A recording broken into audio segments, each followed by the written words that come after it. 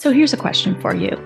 Would you benefit from ongoing support to improve your bottom line and ultimately help you master the business of practice ownership? Tracy Cherpesky International offers you a proven, impeccably designed method to scale your practice while preserving your most precious assets, your time and energy. We blend executive leadership with business coaching and consulting to bring you what you need most to help you become an agile, entrepreneurial CEO while serving your patients with the utmost attention to their care. You receive individualized coaching and support from me and our professional team, providing the best of executive leadership and business consulting to grow your practice without you working more. Schedule your complimentary 45-minute practice assessment call at tracycherpesky.com/coaching-benefits. Welcome to Thriving Practice. I'm your host, Tracy Cherpesky, and I can't wait to introduce you to our incredible guests and to share business tips and strategies that will help make your life easier and support you in becoming the exquisitely fulfilled CEO you're meant to be. I am on a mission to help practice owners take back one day per week for the rest of their careers so they can focus on healing their patients and falling back in love with their practice. Join us to learn how you can grow your practice while focusing on doing what you love most, taking excellent care of your patients. You'll want to take notes, so let's go. Welcome to episode 99 of Thriving Practice, the business podcast for medical, dental, and healthcare practices where we help provider owners grow their business and take back their time. I am thrilled to share our 99th episode with you, and I'm equally thrilled that episode 99 is joined by the incomparable, outspoken, and air quotes, Team Difficult, Lauren L2 Howard, President and CEO of L2 and Virtual Health. Virtual Health specializes in clinical operations, healthcare technology, and helping women redefine professionalism. Lauren marries her experience to provide infrastructure design, market fit insights, implementation strategies, growth models, and more to healthcare and allied healthcare companies. She works with groups around the globe to help direct strategy and advises on growing digital health technologies and platforms in the post-pandemic world. You are in for a treat today. L2 shares her insights and wisdom, starting with the fact that there are no practices without operational needs. In other words, every single practice will have operational needs and would benefit from expert support. What I loved about our conversation is while we talked about operations, mindset and leadership were very much at the forefront. I so appreciated Lauren's practicality about how we all have capabilities, and just because we could do something, such as build a basic website, doesn't necessarily mean we should. We talked about how when you bring in experts in their area to support your practice, you empower yourself to become a better decision maker and practice leader, and ultimately, likely, a better provider. We talked at length about the decision to grow and scale versus staying like a smaller sized practice. And neither is a wrong choice, but being extremely intentional in your choice is key. It's a great conversation. L2 is sharp and engaging, and I know you'll want to take notes. Also, follow her on LinkedIn for refreshing, deep, and powerful stories and insights. Links are all in the show notes there. Lauren's parting wisdom is the following. The way it's always done doesn't make it the right way to do it. Trust your gut for the next moves. And it is perfectly acceptable to have a non-traditional medical career. I think you'll love this conversation, so grab a beverage or a snack and settle in to listen to Lauren and her incredible insights. Lauren, it's so great to have you on the show. Thanks for coming on today. It's wonderful to be here. Yeah. I'm still giggling as we were, talking in the green room, air quotes. So I'm like, I'm going to calm down, Cherpesky. Let's get serious. Back to, exactly. We're now recorded. I'm going to transition back to that. Yeah. Here we go. Yeah. Like if we're not having any fun, what's the point of all this anyway? So here we go.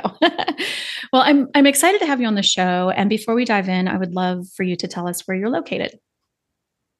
Yeah. So I'm technically located out of Orlando, Florida. That's not where I am currently. After a couple years at the pandemic and working remotely, my husband and I got a little stir crazy and bought a house in rural New Hampshire. So that is where I am currently. And we kind of bounce back and forth. When it's cold, we come up to New Hampshire, which makes no sense. And when it's warm, we go back to Florida. Interesting. So you get the best of all worlds then. And I'm imagining you're not in a rural setting in Orlando. So no, we're in the middle of Orlando. Yeah. Yeah. Oh, well, that's lovely. Well, I think it's apropos of what we're about to talk about, right? That you're able to run your business from anywhere, and that your primary business focuses on telehealth practices, correct? Correct. Yeah. So tell us a little about your company and how you support your clients. Yes. So I run a digital health operations consulting firm called Virtual Health, and we have a sister company called Heinz for Health, which is a 50-state medical practice where we can provide telehealth services in any state because we staff clinicians who are 50-state licensed. Our owner is 50-state licensed. Because in telehealth or in healthcare in general, there's something called corporate practice of medicine laws, which means business people can't own care entities in the majority of states. It is just easier for us to keep those two businesses separate, but we operate as one cohesive entity and serve in the same positions for each other's businesses. So the only person it makes a difference to is our accountant. And so we've set it up that way, obviously for a reason, but also because it gives us the ability to not only work in the operations space and clean up what we see are a lot of typical struggles in the telehealth space.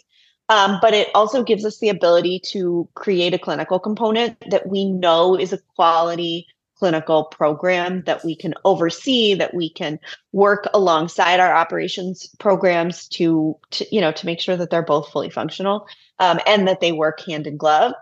And so it's, I say this all the time, it's the coolest thing I've ever gotten to be part of. I don't think that was the plan. My partner and I met kind of accidentally. We both got pulled into an opportunity. He was the consulting physician on the opportunity. And I kind of took one look around at what they were talking about and went, oh, all of these people are going to jail. And I called him and said, please don't do this. I don't even know you, but your licenses are worth more than what you'll make from this opportunity. And he basically said, that's excellent. Please don't leave me. And we've been working together ever since because he doesn't want to build operations and I can't do clinical. I'm not a physician. And so it works really well. Also because we see organizations all the time that have an operational need, but not a clinical need. And we never see organizations that have a clinical need and not an operational need. It just doesn't exist. And so even people who are very convinced that they do not have an operational need have an operational need. And so, that's what we do all day. And I'm very fortunate that I get to play in the sandbox that I love to be in with a partner who is there for the same reasons. And that we get to do mission-driven care and mission-driven programs rather than revenue-driven, any of the above.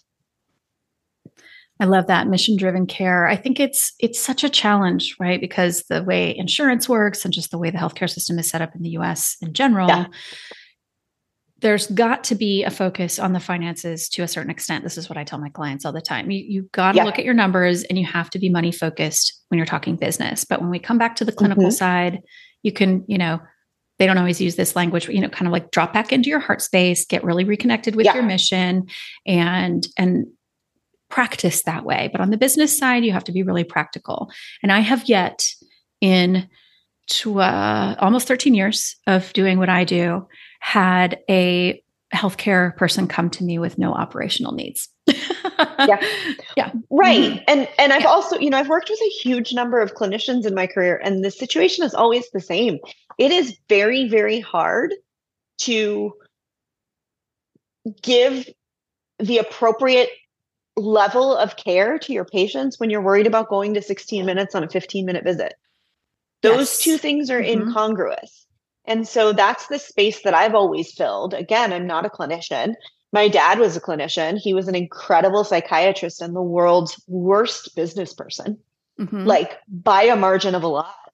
And he became even a better clinician than before when he no longer had to look at the books because he knew they were taken care of. When I could worry about how many patients we were seeing and what we were billing them for and what documentation we needed to put together to meet those standards. And he could just treat his patients. And so there is a certain aspect to it that clinician brains are not wired to run the business. And you can learn. That's not to say you can't learn, but there's also something to be said for just bringing in somebody who can handle that part of it, because there comes a breaking point when you can't do both, because they're two so separate sides of your brain. And that's what I found working with I love working with amazing clinicians, but they often make the worst mistakes for themselves. Yeah. Well, I think, one of my former clients, before he went to school to be in medical care, he worked like front of house in restaurants and other hospitality situations. And I remember when we were working together, at one point I said, how do you have such this great business sense and understanding of providing a particular level of like hospitality even to your patients? And why are you seemingly more capable of passing things off and understanding who you need to hire and why you need to hire them than 85% of the rest of my my clients? And he was like, it's because my background in hospitality, right? I worked my way up to management. That's how I paid my way through school. And you don't forget that stuff. But he said, but even I have made the mistake of trying to be too hands-on, and it's led me to borderline burnout and wanting to quit. And live some kind of nomad life that isn't aligned with my values. It was like, so I think that it's important that, for our listeners to hear this, that it's okay if you feel like you don't know what you're doing, number one. I think also it's okay to want to be very connected to the business aspect of your practice, because it is a business. And I would say, beware being so hands-on that it takes away from your ability to be an excellent provider. Most people, that's what they start out in a private practice to be, right? To provide a higher level of care. Yeah. And there's a huge opportunity cost to focusing on things that do not allow you to practice at the top of your licensure. Now, if that means, if not practicing at the top of your licensure in one sense means you're doing, administrative work for a physician group, or you are an administrative physician running other physicians, or you're working in academia or things like that, and you're not clinical on the grounds every day doing clinical care, that's a very different beast than spending hours every day that you maybe could be working within your licensure and with patients, like balancing books or doing marketing or running a website or doing things that cost less per hour than you lose when you are not seeing those patients. Grab a megaphone and say that again. Exactly. There's a huge cost to it. And it seems cheaper because, well, I'm not paying somebody $60 or $100 an hour to do this work. I'm saving that money, but what are you losing as a result of that? And that is, I think that is the type of, that is the type of balancing that clinical brains don't always do well. Because they're, you're used to referring to specialists for things that are outside of your specialty, but that is because, kind of parts of the body are very well defined, right? Like if you're an ENT guy and somebody comes in with an abrasion on your hand, you're like, that is not my specialty. That's obvious. But if you are a very smart person who has gone through 10 years of school and residency and et cetera, et cetera, et cetera, I'm probably smart enough to build a website, right? It's not that that's wrong, but it's also not the best use of the skills that you have. And so you have to think about not what you're forfeiting monetarily. You have to think about what you're forfeiting, not like directly monetarily. If you're wasting is not the right word. If you're using 3 hours of your day that you could be seeing patients to build a website or to do SEO, or you're missing out on sleep, because you're trying to run the business while also seeing a full slate of patients, your longevity is going to be affected.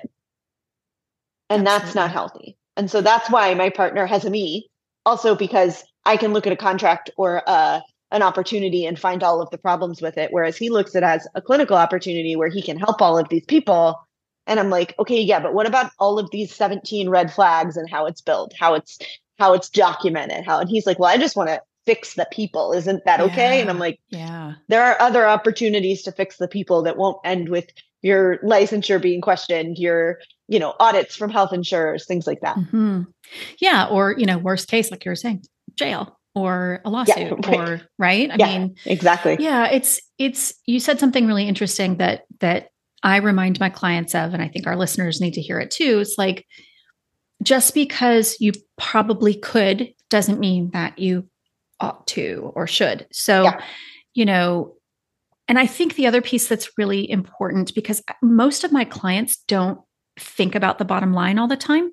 Their focus is so much more and so much more on like healing, right? That's what they've come to do. You almost have to, I don't recommend this while being a clinician, but when you're on the business side, being like the strategist and thinking of all the things, put some dollar signs over people's heads and then put some of like patients' heads and then put dollar signs over admin's heads or a social media manager, whoever, and then put the dollar signs over your own head and compare them all. Yeah. Or simplify it. If your rate is, let's just say $300 an hour, that's what you charge for a consult, and you spend 4 hours working on your website and you miss 4 consults, even though you saved $1,000, you just missed, $1,200 that could go to your bottom line. And the conversion on a website built by somebody who knows how to do it is going to be better than the one that you cobble together yourself. And that doesn't mean that there aren't situations where it's okay to just toss together a website. That's not the point. Yeah. But taking time, and it's not just directly, it's not like, it doesn't have to just be, I'm taking 3 hours out of my workday seeing patients to build this website. It could be out of your family time, your rest time, your sleep time, your restorative time. Those are still costs, and those hourly costs still matter because you have to catch up on them at some time. And is that then going to come out of your workday? Yeah. Or is it going to come out on early retirement because this is just too hard? Yeah. It's too much work. Illness. And so there are costs. Exactly. Like, having to go out of work for any period of time because you keep getting sick. I mean, especially in practices where we deal with sick people all the time. Mm-hmm. You need an immune system, and you need one that works and is not handicapped by your own decisions. Yeah. And so all of those things have costs, even if they're indirect. And surrounding yourself with people, even though the finances are scary, surrounding yourself with people who can do the things that are not in your zone of genius saves you money in the long run. Yeah. It saves you time. It adds years. And it also will help you make better decisions because people are doing what they're good at. Yeah. And you're creating opportunities, right? I mean, sometimes I need to like tap the altruistic side for people and say, true. You could create this tiny little economy within, the 4 walls or the, ethos of your company, of this practice that you're building, and you're allowing other people to come and shine and do their best. And I guarantee you that having someone who's an expert in their field come in and shine, and you giving them the opportunity to do that, will help you shine. And there are things that can't always be directly connected to the bottom line, but we can start to show there is actually some data that will show what happens when, there's high staff turnover or burnout and things like that. Yeah. But I think, even just like connecting the dots for people and saying, look, we all get it. And of course, if you're listening to the news and you're following all the financial stuff, like, all the things about what's going on in the markets and blah, blah, blah, blah, blah. Okay, sure. Inflation. Okay, sure. The economy. Okay, sure. Whatever. Hiring. What are we calling it? The labor shortage. It's really not a labor shortage, but whatever. Right.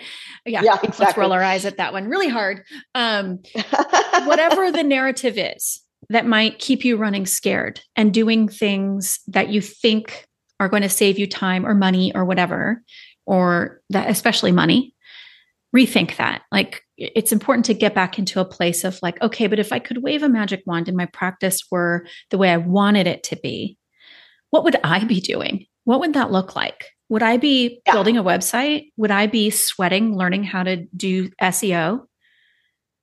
Yeah. I mean, my money's on no.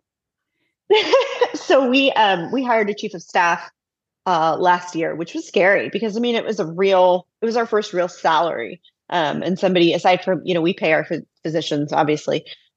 Occasionally we pay them money sometimes. Yeah, buy them groceries. But exactly, occasionally. But like they're 1099 and they're, they're not full time for the most part. We have a couple of our clinicians who are, but they're still 1099 full time because that's the work that we offer to clinicians.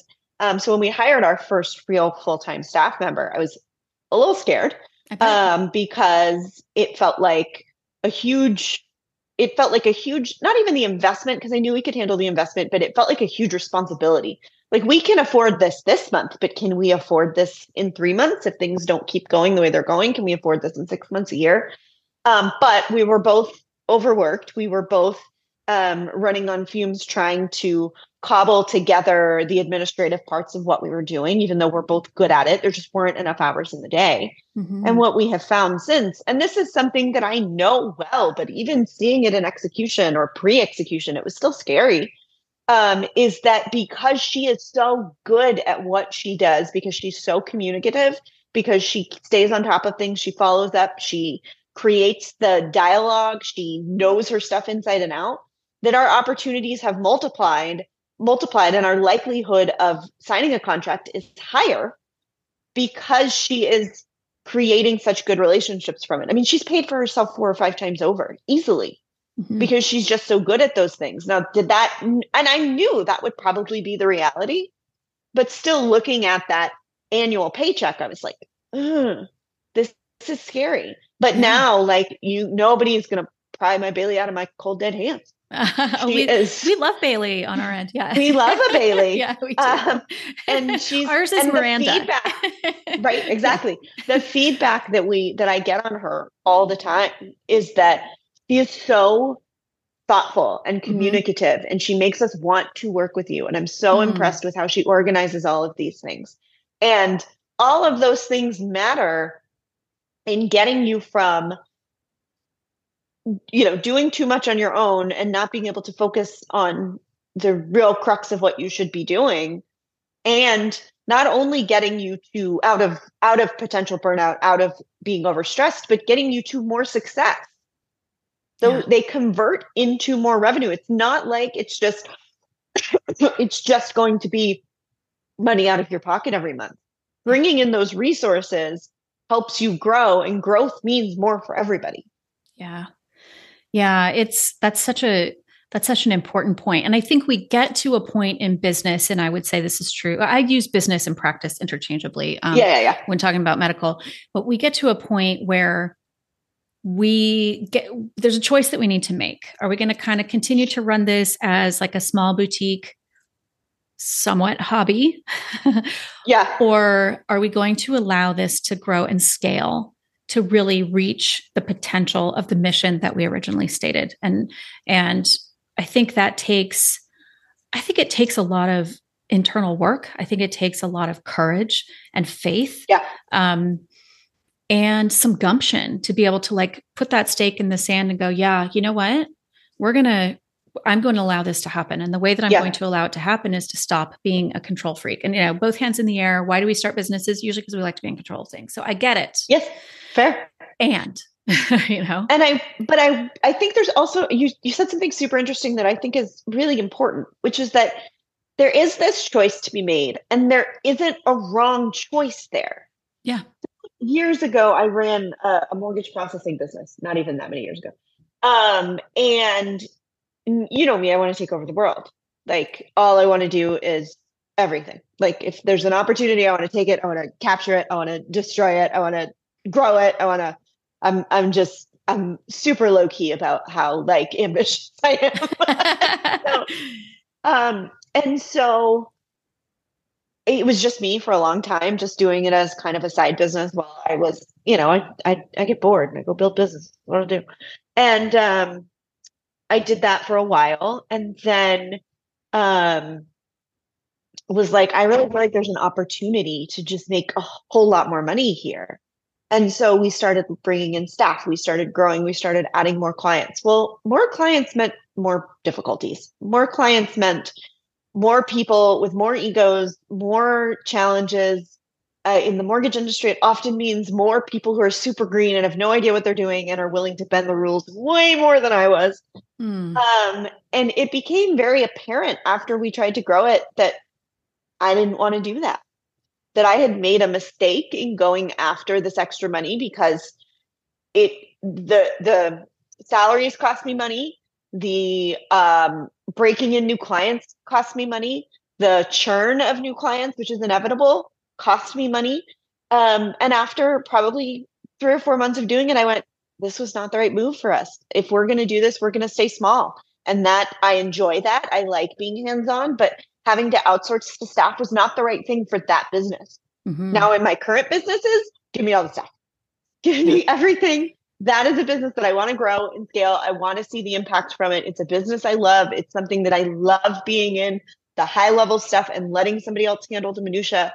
Mm-hmm. But deciding that you want to stay small enough to support yourself or your responsibilities and not necessarily grow to a point where you have an entire staff, that's a valid decision. Yes, it is. But it is a choice you have to make. And there is that precipice that you were talking about, that breaking point where you have to make the choice. Yep. And I think a lot of people who maybe are not hyper ambitious like I am would make the choice to stay small and see that as a failure. And that is not a failure. It's not. I think it's a difference in leadership in a way, right? And this doesn't mean that someone who chooses to stay small and more boutiquey is not a good leader. Actually, they're being an excellent leader by choosing to stay where they want to be. But the business itself is going to demand a rapid and extremely agile up-leveling of leadership skills if you scale. Yes. Yeah. And if that sounds like torture, don't do it. Maybe staying small is the way to go. Yeah. Absolutely. And I think you're totally right. I mean, in the coaching world, we talk about like the difference of like being a solo practitioner where you can kind of run like, now I can't remember what they call it. But anyway, kind of staying on the boutique side and just being the solo provider, or going and scaling and actually growing like an enterprise. And neither one is wrong, right? They're both really good. Correct. And ultimately, your paycheck, it probably ends up being about the same once you get to enterprise level. You have other things to be proud of, but yeah. And again, like that is something to keep in mind. There is a cost for staff. There is a cost for growth. There's a cost for marketing. There's a cost for infrastructure, all of that. Does that also convert to additional financial opportunity for you if you do it right? Absolutely.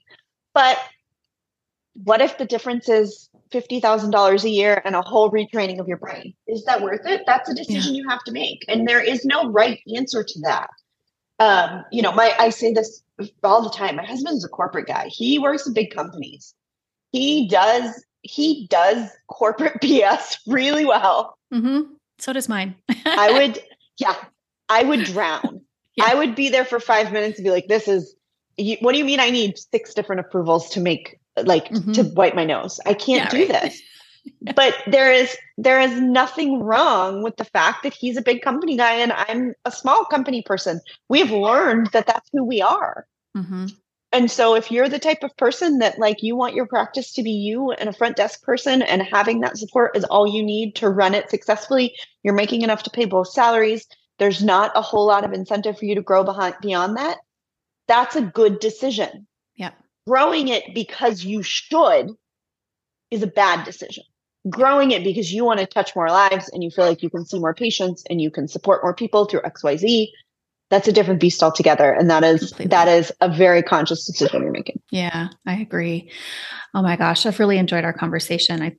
We're coming up towards the end of our time together. So I would like to ask if you have any parting wisdom for our listeners.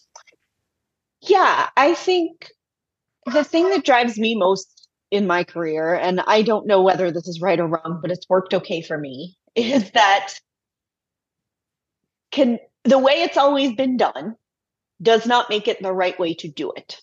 And I think especially in medicine, especially in when you're talking about clinical people, there is this idea that you have to go to medical school, then you have to do residency, then you have to do, all of the training that is required to be a physician or a clinician or whatever path of clinician you are, whether nurse, PA, physician, whatever, however you're growing it.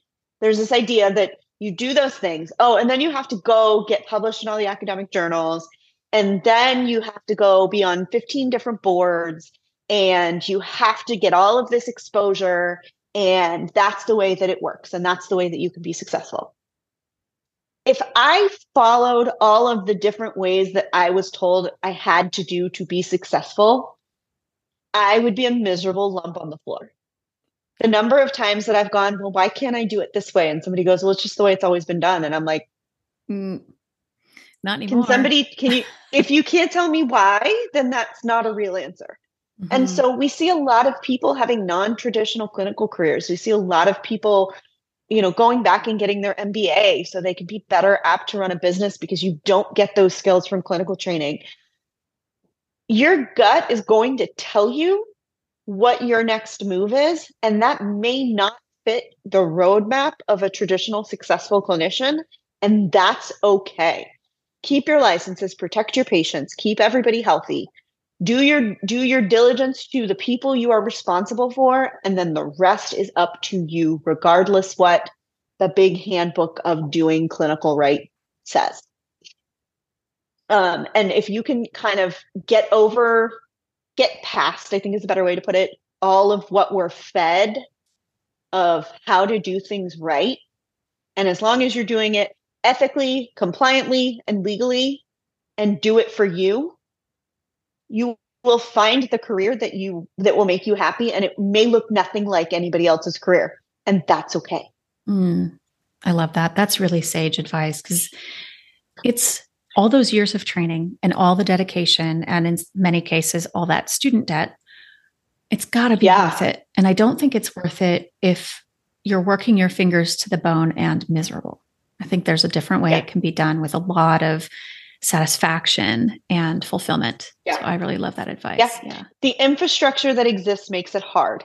There are ways that if it's not for you, that you don't have to participate in it. Yeah. And